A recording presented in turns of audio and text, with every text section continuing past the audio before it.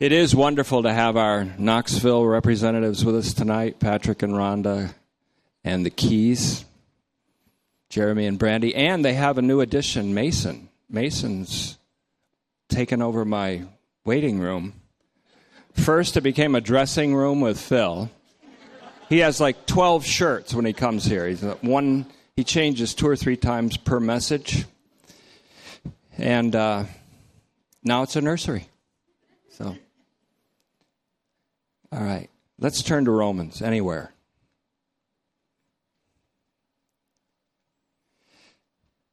I can't express how much I am grateful to the Lord for, as I said before, the outposts, the DVD groups, and their faithfulness, which means a whole lot.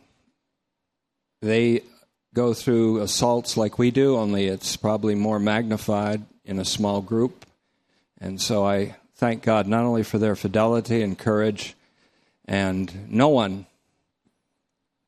here, and I don't expect any fidelity to Tetelestai, but I am remarkably impressed by fidelity to the Word of God, to the mind of Christ, and to true friendship. It's wonderful to have you all here.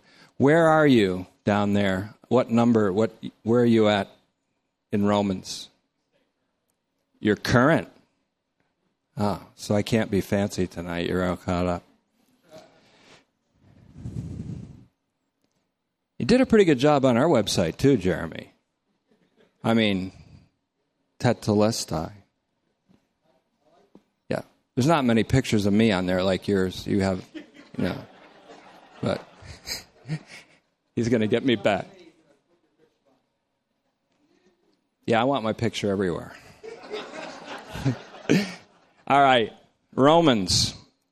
Tonight we're going to kind of enter into a phase of Romans that's breaking some new ground. In a way, I've introduced the subject under the acronym GAL, God-approved livingness. And since I've discovered that concept, it's come into my mind as being one of the most significant things that's at issue in Romans. What kind of livingness? And that's a word that came from the 1600s. It's been taken up by Jürgen Moltmann because it's not quite living, it's not quite life, it's a livingness. It's a quality of living that I call a liberated livingness, a transformative life that is possible only in Christ Jesus. It includes a participative fellowship in the fidelity of Messiah. Really, what is at issue in Romans, as in Galatians, is the conflict between 2 missionary endeavors to the Gentiles. One by a Jewish Christian missionary who requires law observance of the pagans in order to come into membership in Israel, really. And then there is Paul, the Jewish Christian apostle, whose message is purely of grace. But what it comes down to is not so much in the later chapters of Romans, in the center chapters of Romans, not so much what justifies you, but what constitutes a life and a livingness that God approves of. And this is very important. When I started to look at Romans a couple of years ago, Romans 4 specifically, what is Romans 4 all about? The deeper reading is that God approved of Abraham's faith. He did not justify Abraham on the basis of Abraham's believing. That's not the point of Romans 4. The point of Romans 4 is that God approved of a certain livingness by Abraham, which was a participation in Christ's faithfulness in a kind of a precocious way. It was a participating in a faithful trust in God, a faithful trust in His promise that brought him into a certain kind of livingness that God approved of. This kind of livingness was expressed by Abraham before his circumcision, and it was expressed by him after his circumcision. in Genesis. In fact, in Genesis 17:1, God said to Abraham, "Walk before me and be perfect. Walk before me, be blameless, be mature." And that was before circumcision. And so this is where the roots of the idea comes from in Galatians 5:6, that circumcision is nothing. Uncircumcision is nothing. The law is nothing in terms of adherence to it. Neither is the not law, the not adherence to the law. But what means something is a faith that works by love, a faith that is made effective by God's love. Same thing he says in Galatians 6:15. In the most controversial passage, which we're coming around to again. We're making a full circle that began all the way back at the farm on the Israel of God, because Romans 9 through 11, in the center of Romans, is not about the so-called problem of Israel's unbelief, but it's about the identity of Israel. What is Israel? Who is Israel?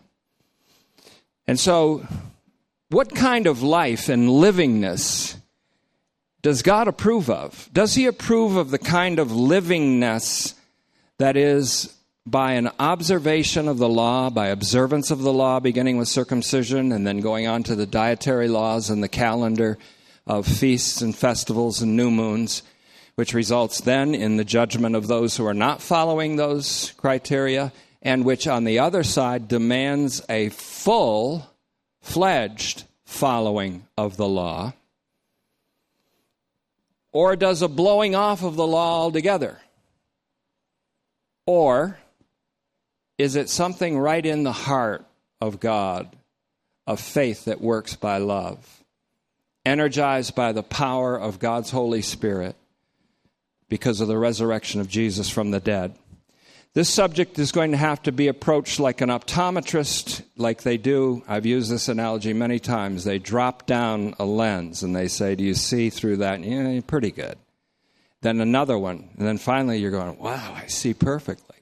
This is going to come in a series of lenses where it will start with somewhat of an obscure picture, but then it will come into a clear focus. This is not related to the horizon of universal salvation. This is related to the question I've been asked so many times. What about now? How do we live now? How shall we live now? How do we function now? What do we do? And this is what I call a God-approved livingness. There is, not only in Romans, but throughout the Scriptures, a divinely approved livingness. And let's call it another word, rectitude. We'll call it rectitude. It comes from a semantic group of words in the book of Romans. Dikaio words, all words with the root dikaio, D-I-K-A-I-O. We get the word righteousness there from that, dikaiosune. Dikaiosune theou is the righteousness of God. We get the word dikaiao for justify, which is better translated rectify. We get the word dikaiosune as a human idea or as a divine activity in human beings, which we'll call rectitude. And so there's a divinely approved livingness, which we will call rectitude. There are many meanings for the word righteousness, as the word is used in Romans. Dikaiosune theou is the righteousness of God. That is what Romans 1:17 reveals as something that is being apocalypsed. Apocalypto doesn't simply mean an unveiling. That is a paltry definition of the word apocalypto. It means an invasion, an invasive revelation. The righteousness of God has invaded this evil age with an action and an activity that means deliverance and that means rescue on a cosmic level, on a universal level. And that process is ongoing now. It is the process by which all things are being restored, all things are being rectified. And that's a better word than justified. To rectify something is to set it right. It's been wrong, you set it right. What's wrong is in the whole of the universe of proportionate being, including all of humankind, there is the reign of death, and there is the power of sin. Both of these are apocalyptic powers. In some cases, the word the flesh is used by Paul to describe mere humanity, unaided by divine power, but in many cases it's similar to, if not interchangeable with, sin, with a capital S-I-N, an apocalyptic power, a suprahuman power that holds people under a yoke of slavery, a yoke of bondage. Mankind could no way deliver themselves from these supernatural powers, supranatural, suprahuman, beyond human. And so the gospel is God's invasive power, his rescuing, redeeming, transforming, liberating power in all the universe. And it catches up to people one by one in an act of God called regeneration that will one day be a universal act. As Jesus said in Matthew 19:28. There are many words, many meanings rather, for the word righteousness then as the word is used in Romans.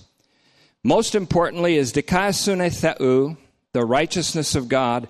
This is the righteousness that is apocalypsed or apocalyptically revealed in the gospel. Romans 1:17. It's the reason why Paul's not ashamed of the gospel. For therein, in it, by it, in it, is the righteousness of God apocalyptically revealed. It is in the gospel is God's invasion into this evil age in Galatians 1:4 to rescue all creation, which is even now anticipating the apocalypse of the sons of God. The final revelation, the universe-shaking revelation of eschatological Israel. The righteousness of God is primarily what he has done. It is not primarily his attribute. The primary attribute of God, which covers all the attributes of God, is love. Love is the foundation, the base for his act of righteousness. Righteousness, again, is what he has done. The primary verse I find for that is Psalm 22:31. A generation yet unborn will hear about God's righteousness, what he has done. The word is asa there. It's a word that means to create. It is what he has created, what he has done. It is largely equivalent to the word tetelestai, accomplished. What he has accomplished, what he has done. So if the gospel revealed the righteousness of me, or of man, or of others, I couldn't boast in it. But because it reveals the righteousness of God, I can brag about it all day long. That's what the psalmist said in Psalm 71:24. We have learned that the righteousness of God then is primarily what he has done specifically in his act of delivering his Son. We've identified Jesus as the one who made himself in need of divine deliverance. We have identified Jesus as the one whom God justified in Romans 3:26. God is just, and he is just to justify the one who by his own faithfulness, the one, Jesus, by his own faithfulness. We'll work on that translation a little bit, but Romans 3:26 deals with God's rectification of his Son. Why did his Son need to be rectified? Because in his death he became sin. And because in dying he was dead. How do you rectify someone in death? By giving them life from the dead. And when Christ was justified or rectified in Romans 6:7, Romans 3:26, so are we. That's the righteousness of God. So God's righteousness is what he has done. Specifically, his act of delivering his Son, his royal representative, Jesus Christ, from his oppressors, namely sin and death. And God's righteousness is always also revealed in his rectification of the ungodly. Romans 4:5, we're getting there. I'm approaching Romans 4. Through his son's death for them. In Romans 5:6. Romans 4:5 and 5:6. God's righteousness is what he has done. The principle for God's righteousness, or we could say the foundation from which God acted in righteousness, is love. God is love. And he sent his only begotten Son to be the propitiation for our sins, that we may live through him. Who's we? All the world. 1 John 2:1. He is the righteous one. Jesus Christ, the righteous one. If anyone sins, let him know that he has an advocate. He doesn't have an adversary. He has an advocate in Jesus Christ, the righteous one. Jesus Christ, the righteous one. Jesus Christ, the righteous one, in 1 Peter 3:18, died for the unrighteous. Who are they? Everybody. For in Adam all die because of the reign of death. People are ungodly and unrighteous because of the power of sin that holds them captive and because of the reign of death. This does not say that they are not complicit with the power of sin and actively, volitionally sin. It's not saying that. Nor does it suggest that they have not made a covenant with death. Isaiah 28:12 says they have made a covenant with death. Our will is involved, but our will can't get us out from under the slavery to sin and death. God did that. God's will is the will involved in human salvation. The only human will involved in your salvation is the will of the man, Christ Jesus, who was obedient to the extent of death by crucifixion. To what was he obedient? To whom was he obedient? He was obedient to his Father, but what about his Father was he obedient to? He was obedient to his Father's agenda to save all humankind. Because it is God our Savior's will that all be saved. Jesus then obeyed that will of the Father to the extent of death by crucifixion. Again, these are all statements that seem to be made outside of the Roman thing. But these are, I found one thing about Paul. He doesn't just write so that you'll just take what he says. We're supposed to.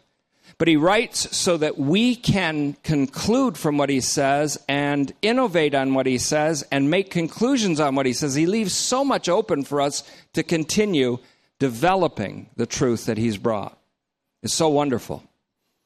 God's righteousness is his act and his ongoing action. The foundation from which he acts in righteousness is love. For God is love, and he has expressed this love effectively by sending his Son to be the propitiation for the sins of the world so that the world may live through him. The righteousness of God is, secondly, that which God approves. First, what God does. Second, what God approves. The righteousness of God, or rectitude. There's a related word here that is a rare word, and it's called dikaioma, D-I-K-A-I-O-M-A, dikaioma. And that means a righteous action. It's found in Romans 5:18, and it speaks of the righteous deed of the man, Jesus Christ, through whom we reign in life. In Romans 5:17. And it's presented in direct contrast to a paraptoma, which is an act of transgression. One act. Paraptoma. P-A-R-A-P-T-O-M-A. Paraptoma. The act of the first man, Adam. And so the act, the righteous deed or act of the one man, Jesus Christ, which was his obedience to the Father's will to save all to the extent of death by crucifixion, is contrasted with the paraptoma of the one man Adam, through which death reigned over all mankind from Adam to Moses. And Moses' law didn't change that at all. It only accentuated the reign of death and the power of sin to control. The law was given that sin might increase. But where sin abounded, grace abounded much more. This one act of righteousness by Jesus Christ resulted in, and that's why I think Romans 5:18 is the most power-packed verse in Romans. I can't find more heart-of-the-heart matter here than in Romans 5:18. The other word that's used here for after dikaioma is dikaiosin, D-I-K-A-I-O-S-I-N. Dikaiosin, which means to justify. And they're both stacked up in this word. Dikaioma, Christ's one act, and dikaiosin, but then it says dikaiosin zoes, the justification of life for all humankind. One act, Jesus Christ, associated with the justification of all of humankind. God saves mankind because God approves of Jesus Christ's faithfulness. Jesus Christ's faithfulness continues in his corporate body by God's effective love. God, therefore, approves of one kind of livingness, and it's a participation with Christ's own faithfulness. And he approves of this. It's God-approved livingness. That's what it is at issue in Rome. You see, if the livingness that you're living is a comparative righteousness where you're obeying the law or a series of laws or a series of things, and you're comparing yourselves with others, there's never going to be unity there among the saints. But if all recognize what they are in grace and what they are in Christ and participate in the Son's fidelity, then there's a unity. And the unity in turn inspires missionary enterprise. So this one act of righteousness by Jesus Christ, dikaioma, resulted in dikaiosin zoes, the rectification of life for all human beings. Now, if this decision of life is the gift to all of humankind, if this decision that God made for life for all mankind, he declared it life. Ezekiel 16:8, one of the most touching passages. He comes upon Israel in its infancy. She's in her blood. She's been born and cast aside on the roadside as a fetus, almost an aborted fetus, a newly born child, still in the blood of the mother. And Yahweh said, I came upon you in the pathway, and I said to you, live. And she lived. God came upon me one day in my blood, in my sin, in my ungodliness, in my despair. And he said, live. I lived. I live. So what does it mean then? If this decision of life is the gift to all of humankind, then what does Romans 5:1 mean when it says, therefore, being justified, rectified, set right by faith, we have peace with God? It means that all of the human race was set right by the faithfulness of Messiah unto death, as Phil said even earlier. And that faithfulness of Messiah unto death was rewarded, duly rewarded by God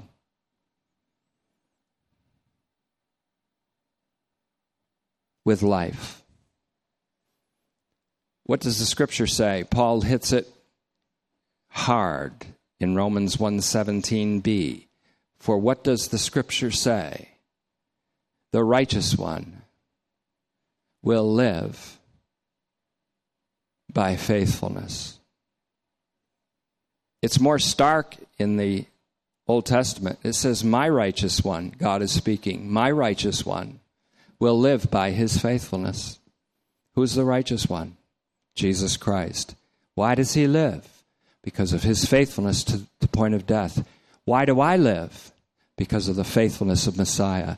The reward of life to Jesus Christ by the Father was because God shows himself faithful to the faithful. Holman Christian Standard Bible, Psalm 18:25. He shows himself faithful to the faithful. Now, the lens is going to drop here in a minute because the righteousness of God is revealed from faithfulness to faithfulness. From God's faithfulness to his Son's faithfulness. God who is faithful, who called us into fellowship with his Son in 1 Corinthians 1:9. God whose faithfulness is great in Lamentations chapter 3. Great is thy faithfulness. God who is faithful, who will, what? Sanctify you body, soul, and spirit. Faithful is he who called you, who will also do it. 1 Thessalonians 5:24. God is faithful, who will not permit you to be tested beyond what you're able, but will always provide a way of escape, an ekbasis, a way to get out, a way to endure it, a way to bear it. God is faithful. God is faithful to his faithful Son. Your salvation, your rectification, your justification, your transformation, your liberation, your livingness is a result of God's faithfulness to the faithfulness of his Son. This gospel is so all about Jesus Christ, I thought I was Christocentric one day until this. And now it makes me want to fall on my knees. He shows himself faithful to the faithful one. My righteous one, Jesus Christ. Again, I have to emphasize this. Paul sees this splendid light. It knocks him on off his ass or off his horse. It unhorses him anyways.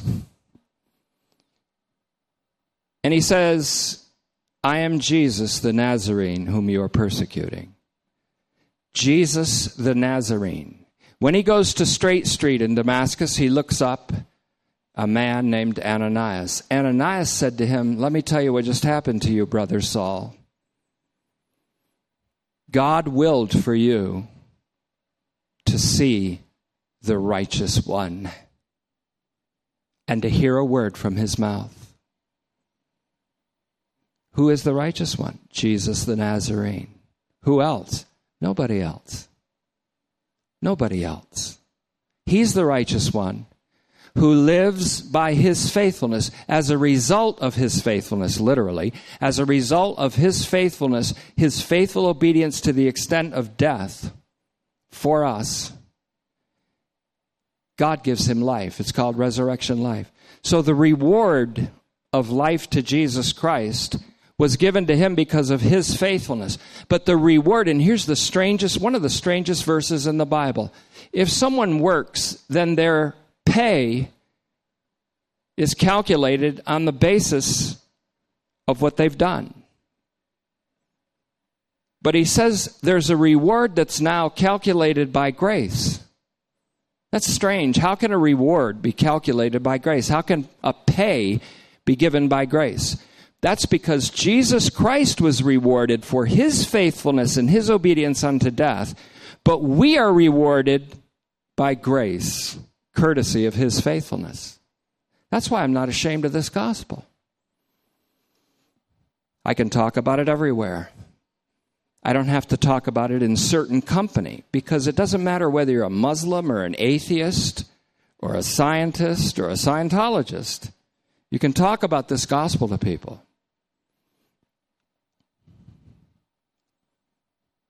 Paul talked about it with his own countrymen, and they fought him. And so he said, well, okay, I guess you're counting yourselves as unworthy of eternal life, so I guess I'll go to the pagans. Maybe they'll listen. That's Acts 13:47 and following.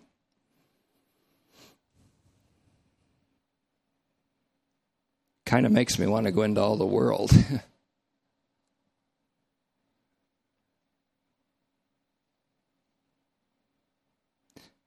Now, this is enormously significant, this interpretation of justification in Romans. God showed himself to be faithful to the faithful one, Jesus Christ, and rewarded him with life from the dead. And that life from the dead is the kind of life we have. It's not, the life we were born with isn't life from the dead. It's not life authentically. It's not life that's life indeed, as 1 Timothy 6:12 and 6:19 says. Paul said to Timothy, lay hold on the life that's really life. And he said, tell people that are rich in your congregation not to trust in the uncertainty of riches. He didn't say, tell the rich to give all their money to you or give all your money to the church. He just said, tell people that are rich in your congregation not to trust in the uncertainty of earthly wealth, but instead to lay hold on that which is life indeed. The life that we have in Christ is a life from the dead that God gives and that God transforms us with. Romans 4:17, another key verse. It is God who calls things into being that had no existence at all before, and it's the same God who raises the dead.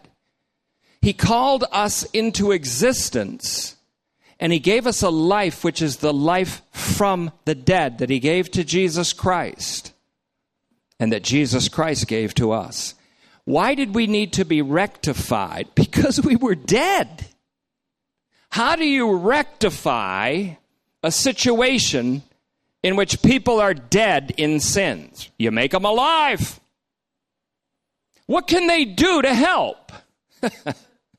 You know the answer to that. Being dead in sins. And that's what Paul wrote to the Ephesians. Here's a group of people that just got confronted by the gospel and became a Christian community overnight. And Paul has to tell them what happened to them. You know what happened to you? You were made alive with Christ. You were dead in your sins, and you were made alive together with Christ with a life that his life that came from the dead, a life from the dead. You were saved by grace through a faithfulness that's not your own. Translations have to make up their mind about translating. Well, it means faith in Christ and it means the faithfulness of Christ, or it could mean both. No, it's the faithfulness of Christ straight through.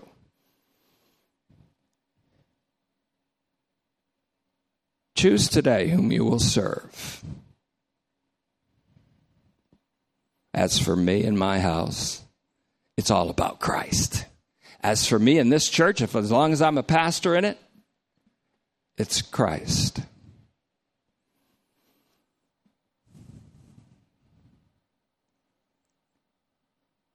And so, God showed himself to be faithful to one faithful one, Jesus Christ, and rewarded him with life from the dead.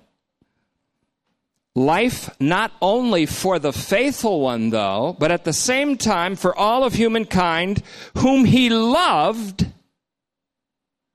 and for whose sins he gave himself over to death. For Jesus Christ, the reward was reckoned, considered, calculated on the basis of faithfulness, his faithfulness.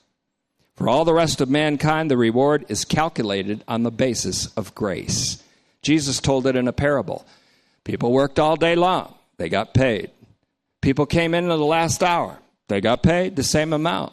The idea here is if you object to that, which some of the workers did, you're objecting toward the astonishing generosity of God. I've learned one thing after 40 years of preaching this in various growth and increments until it got a wider horizon. I've learned one thing. I got no complaints against God's astonishing generosity.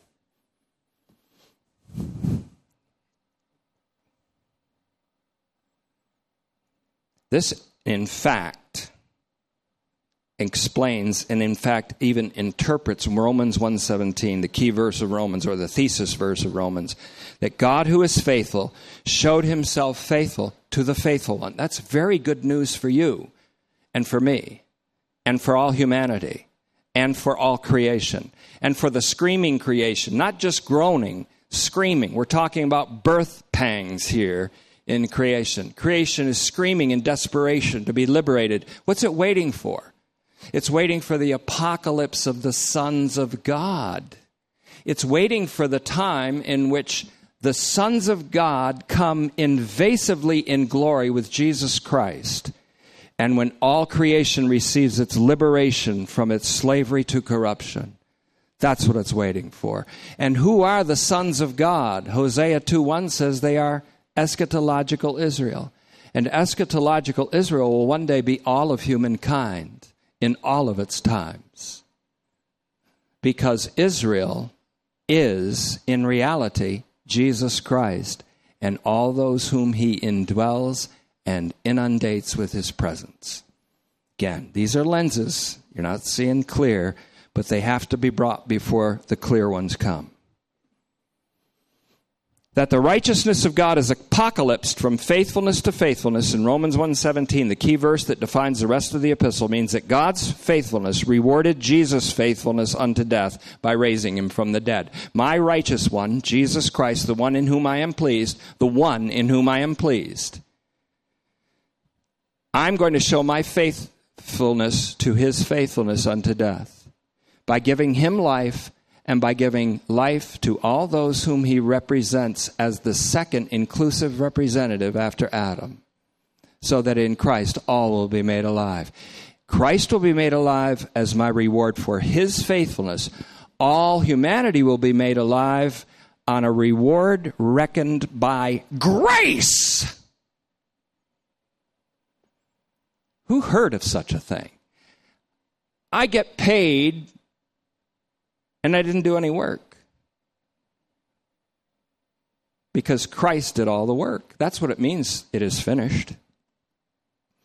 So that hasn't changed since November of 1978 here. The finished work of Christ. That hasn't changed. The horizon got bigger.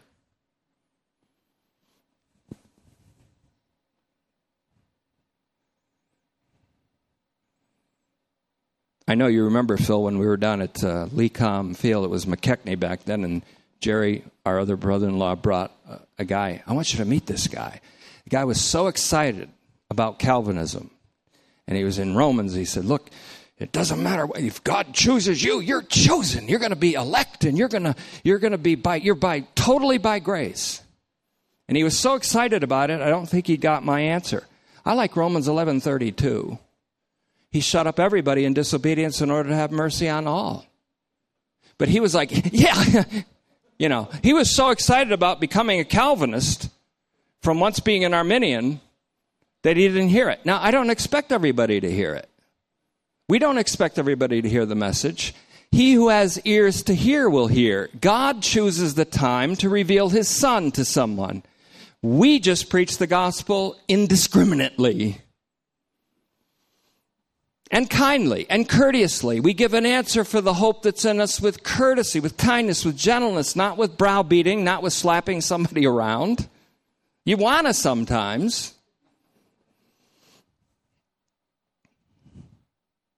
So I'm trying to think of ways to articulate it. And thanks for praying for me, because that's my main job, is to think of ways to articulate things I see but cannot yet say. We could say that Jesus Christ lives as a divine reward for his faithfulness. He lives with this new quality of life, this incorruptible, imperishable, immortal, human livingness, as a reward for his faithfulness, where he became obedient even to the extent of death by crucifixion. Therefore, God highly exalted him. You see, it was a reward to him. But the reward to him for his faithfulness becomes a reward to all of the humanity and all of the domain that he represents as king by grace. Grace, grace.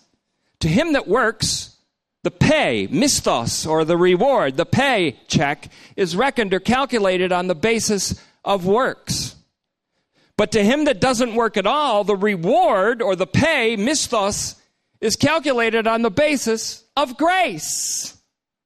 To him that works not, to him that doesn't work at all, the righteousness of God comes to us as an act of pure grace.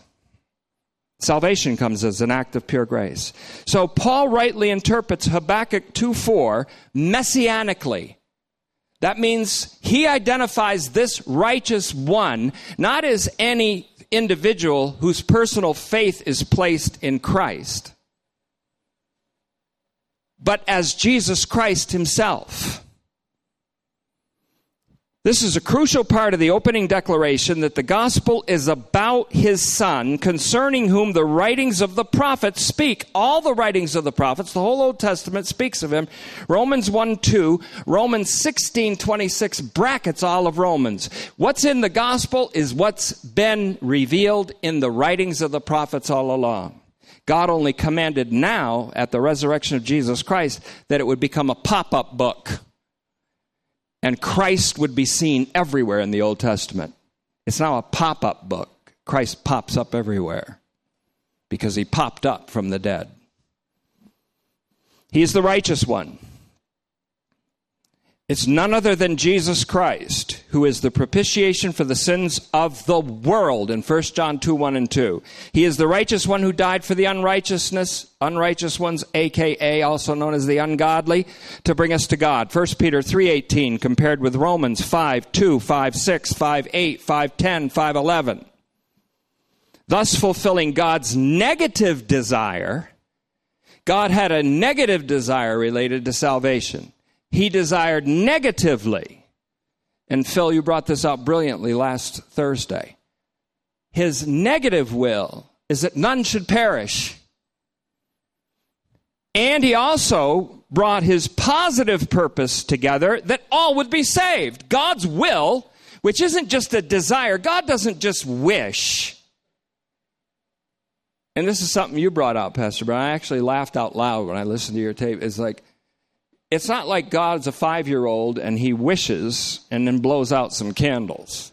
And usually if you're 5 or 10 or 25 or 55, or even people older than that, I don't know who they are or where they would be or how they would think because I'm not that old yet. But whatever they wish for usually doesn't come to pass because it's wishful thinking. God doesn't do wishful thinking. God does something in which his wish is his own command. And his wish is a resolution. His wish is a determination. It gets done.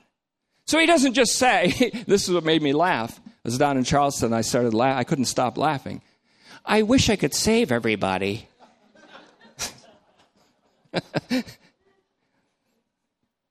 But you know, they got their own free will, and that's stronger than mine. The creature, you know, he's greater than the old creator. His will. Jesus was representing all of humankind when he said, not my will. Not my will as a representative of all humankind. Let's not make salvation a matter of human will. Let's make it a matter of your will, Father. Not my will, but yours be done. And what's his will? That all be saved. Ephesians 1:10 doesn't make it a wish. What kind of God is that? It sits up in heaven and blows out candles and said, I wish I could save them all, but most of them are going to go to a Christless eternity and burn forever in unrelenting pain, screaming all the time, and I can't do anything to help them. That's your God? Keep them. The faithful one is Jesus Christ. The righteous one is Jesus Christ. The righteous one is Jesus Christ. We've already seen that in 1 Peter 3:18, 1 John 2:1 and 2. Acts 22:8 and 22:14. Romans 1:17. Isaiah 53 throughout. But what about the faithful one? Well, Jesus Christ, the Son of Man, whom John heard and saw, he also heard and saw the righteous one at Patmos in the Aegean Sea, where he received the apocalypse of Jesus Christ. What did he say? The faithful one is Jesus Christ. The Son of Man is what he's called, and he had communities that were now addressable. You could address them. You can't address people who have not yet been awakened to faith about these things. They'll fight you. You can address a community, and God will create faith. Awake, you that sleep. God can wake them up. But churches like this little church here, this little flock here, are an addressable community. They can be addressed by the Spirit. Let He that has an ear, listen to what the Spirit is saying to the churches. Churches are addressable by God's Holy Spirit because they can hear the Holy Spirit, whom I believe God pours out. He's pouring him out tonight. He is present to teach, present to transform, present to save, present to restore, present to reconcile, present to pour out love in their hearts of all of us. The faithful one is Jesus Christ, the Son of Man, whom John heard and saw at Patmos in the Aegean Sea. And this Son of Man addressed the addressable community in Laodicea in Turkey. And he said this, "Thus says the Amen, the faithful and true martyr." Witness is martyr. Faithful and true. The faithful one and the true one. The beginning of the creation of God. The one who rose from the dead is the beginning of a new creation that's going everywhere. It's like that kind of ridiculous Greenie song by a group, I like the group, called The Guess Who. Not the Who, but the Guess Who. The new Mother Nature. She's coming. I hated it even then, the whole Greenie movement, but she's coming. She's getting us all. She's getting us all. The new Mother Nature has come to call. She's getting us all. Guess what? The new creation has come with the resurrection of Jesus Christ. It's getting us all. And death doesn't stop it. Well, I can't save that one. They're dead. Well, then you couldn't have saved me because I was dead in trespasses. I was dead in sin. So I was out, I guess. No. While you were dead in sins, you were made alive with Christ. I saved you while you were dead. Yeah, but they're physically dead. Well, that wasn't a problem with Jesus. Death blocks me. Too strong for me. Your God is death too strong for your God? Keep him. You can have him. I don't worship that God. Or as little Selah said, Selah Ferguson, she heard my tape when she was very young. She was 4, and I was yelling for some reason. And she thought on that tape that her mom and dad were listening to that was God speaking. She thought I was God. But I was yelling. So she came into the room and she said, "I can't like your God." She now knows that I'm not God. And that was such a great relief. Some of you that try to be God and try to be saviors and try to be someone's providence, isn't it so hard to be God? Quit it. Okay, in closing then, I have about 1/4 of what I had for you tonight, but what happens when you preach? I am the faithful one, he said, the beginning of the creation of God. So the phrase in Romans 1:17 that's frequently translated, listen carefully, look at any translation. Almost all there's something invested in almost every translation. Because the prince of the power of the air has got something on the translators.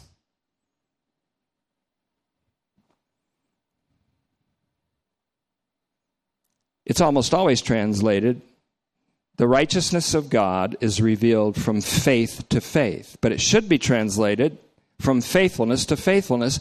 But not only that, it should be translated, the righteousness of God, God's own righteous act in Christ, is revealed from his own faithfulness to the faithfulness of Jesus Christ. So it should be translated from faithfulness to faithfulness, with the understanding that it means from God the Father's faithfulness to Jesus Christ's faithfulness. That is, from the faithfulness of the Father to the faithfulness of the Son for all those whom the Son represents, which is all humankind in Adam, or all the subjects of the King and all of his domain. What went on between the Father and the Son at Calvary and at resurrection is the saving act of God for all of humankind. It's not what goes on in your will. It's what goes on in God's action in Christ. God's righteousness is revealed from his own faithfulness, the Father's, to the Son's own faithfulness. The transaction of God rewarding his Son's faithfulness, God faithfully rewarding his Son's faithfulness, God righteously rewarding his Son's righteousness, means that we have the same reward of life by grace. Grace! I'm supposed to say it twice because Zechariah 4:6 says, grace, grace. What is this mountain to me? It will become a plain. What's the opposition to this gospel that seems to be built up into a mountain today, even among those who style themselves as Christians? What is this mountain? It shall become a plain, God said through the prophet Zechariah. Just run at it, shouting, grace, grace. Because the whole thing is not a matter of might or of power, but by my Spirit, says the Lord.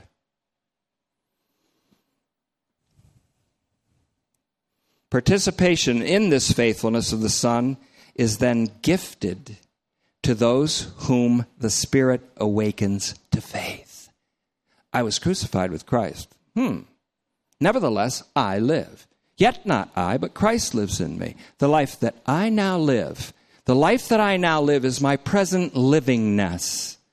I live it by the faithfulness of the Son of God. I live it within the sphere of, you could say, the faithfulness of the Son of God. It's a faithfulness that works by love because it's the faithfulness of the Son of God who loved me and gave himself for me. Who is Israel? Is coming back again, full circle. Who is Israel? Israel are those who love the Lord your God with all your strength, with all your heart, your mind, and soul and belongings. And love your neighbor as yourself. Who is Israel? They are the lovers of God. Who are the lovers of God? Those in whom the Holy Spirit pours out God's love as God's gift of his own love. Who's that going to be? Everybody. Who is it now? A small provisional proleptic community that we like to call the church. Participation in the faithfulness of the Son, then, is gifted to those whom the Spirit awakens to faith, so that they may live not only because of, but also within the sphere of the faithfulness of the Son of God who loved us and gave himself for us. To blend 2:20 of Galatians with Titus 2:14, it says, he gave himself for us that we may become a people for God's own possession, zealous or enthusiastic for good works, which means works produced from faithfulness working by love. Acts of love, acts of astonishing kindness, acts of forgiveness, astonishing forgiveness to those who so heinously wronged us. Where's that come from? It comes from the one who said, Father, forgive them. Those who pierced me. Those who stripped me, beat me, punched me, put crown of thorns on my head, beat my face beyond recognition, nailed me to 2 slats of splintery wood, driven into the dirt, mocked me. Father, forgive them. Astonishing. That's the kind of love that's poured out in our hearts. This participated faithfulness working by love is what I call GAL, a God-approved livingness. How can there be disunity in a community that's got that going on?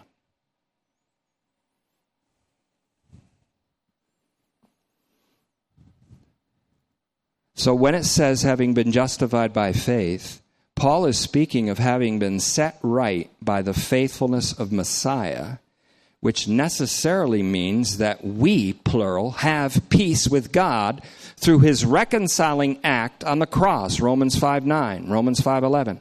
This peace with God, Romans 5:1, at the end of Romans 4, which we're going to get to, this is all going that way. It means harmony with others too. Have salt in yourselves, Jesus said, and be at peace one with another. Live in harmony. The salt is the salt that accompanies sacrifice. The salt is the truth of the finished work of Christ. Mark 9:50. Now, if the pagan saints, this is how it works in Romans specifically, if the pagan saints, the Gentile saints in Rome, were justified and were being rectified, it's a process of rectification, transformation, liberation into a God-approved livingness. If the pagan saints in Rome were justified and were being rectified by God through Messiah's faithfulness, and if the Jewish saints in Rome were justified and were being rectified, transformed, and liberated by Messiah's faithfulness, then both groups have peace with God and should have harmony with one another. Now we see Paul's method in Romans again. Paul's method in Romans. He applies the universally saving significance of Jesus Christ, the faithful one, the righteous one, and the universally redemptive and reconciling impact of the cross of Christ. He brings that whole thing to bear on a local situation in Rome where there's division, factiousness, ressentiment, fistfights at love feasts, you name it. He brings all that to bear on the local situation in Rome to do something unbelievably spectacular, and that is to bring about a practical and practicable unity among the saints there, and therefore to create a unified, addressable community in Rome, which was at the time the capital of the cosmos, Satan's world system. And so, we're going to take the second part of this tomorrow night. I did myself a favor by only doing half of what I was going to do tonight, which means I got to really work on what I'm going to do tomorrow night. I'm going to do a similar thing tomorrow night, but I think the lens is going to drop so that you're going to go, wait, I see clearer of that one. Pretty soon it'll be 2 Chronicles 2020. Look it up sometime. It's kind of fun. 2 Chronicles 2020. Thank you, Father, for this opportunity. We thank you for our visitors from Knoxville, for their faithfulness, for their fidelity, for their kindness and their courage. And we thank you for the kindness and courage of all who are here tonight, giving me the attentiveness that I do not deserve, measuring out to me a measure of grace that I can speak the message of grace. Father, daily I'm thankful for this congregation. They are not, as so many Christians are, as sheep confused and shepherdless, because they have found the good shepherd, our Lord Jesus Christ, and they are being shepherded willingly by his word of grace, the word of his grace, which is able to build them up and to give them inheritance among the saints. And I thank you, Father, for this opportunity that we have, that we take frequently, to present a sacrifice of substance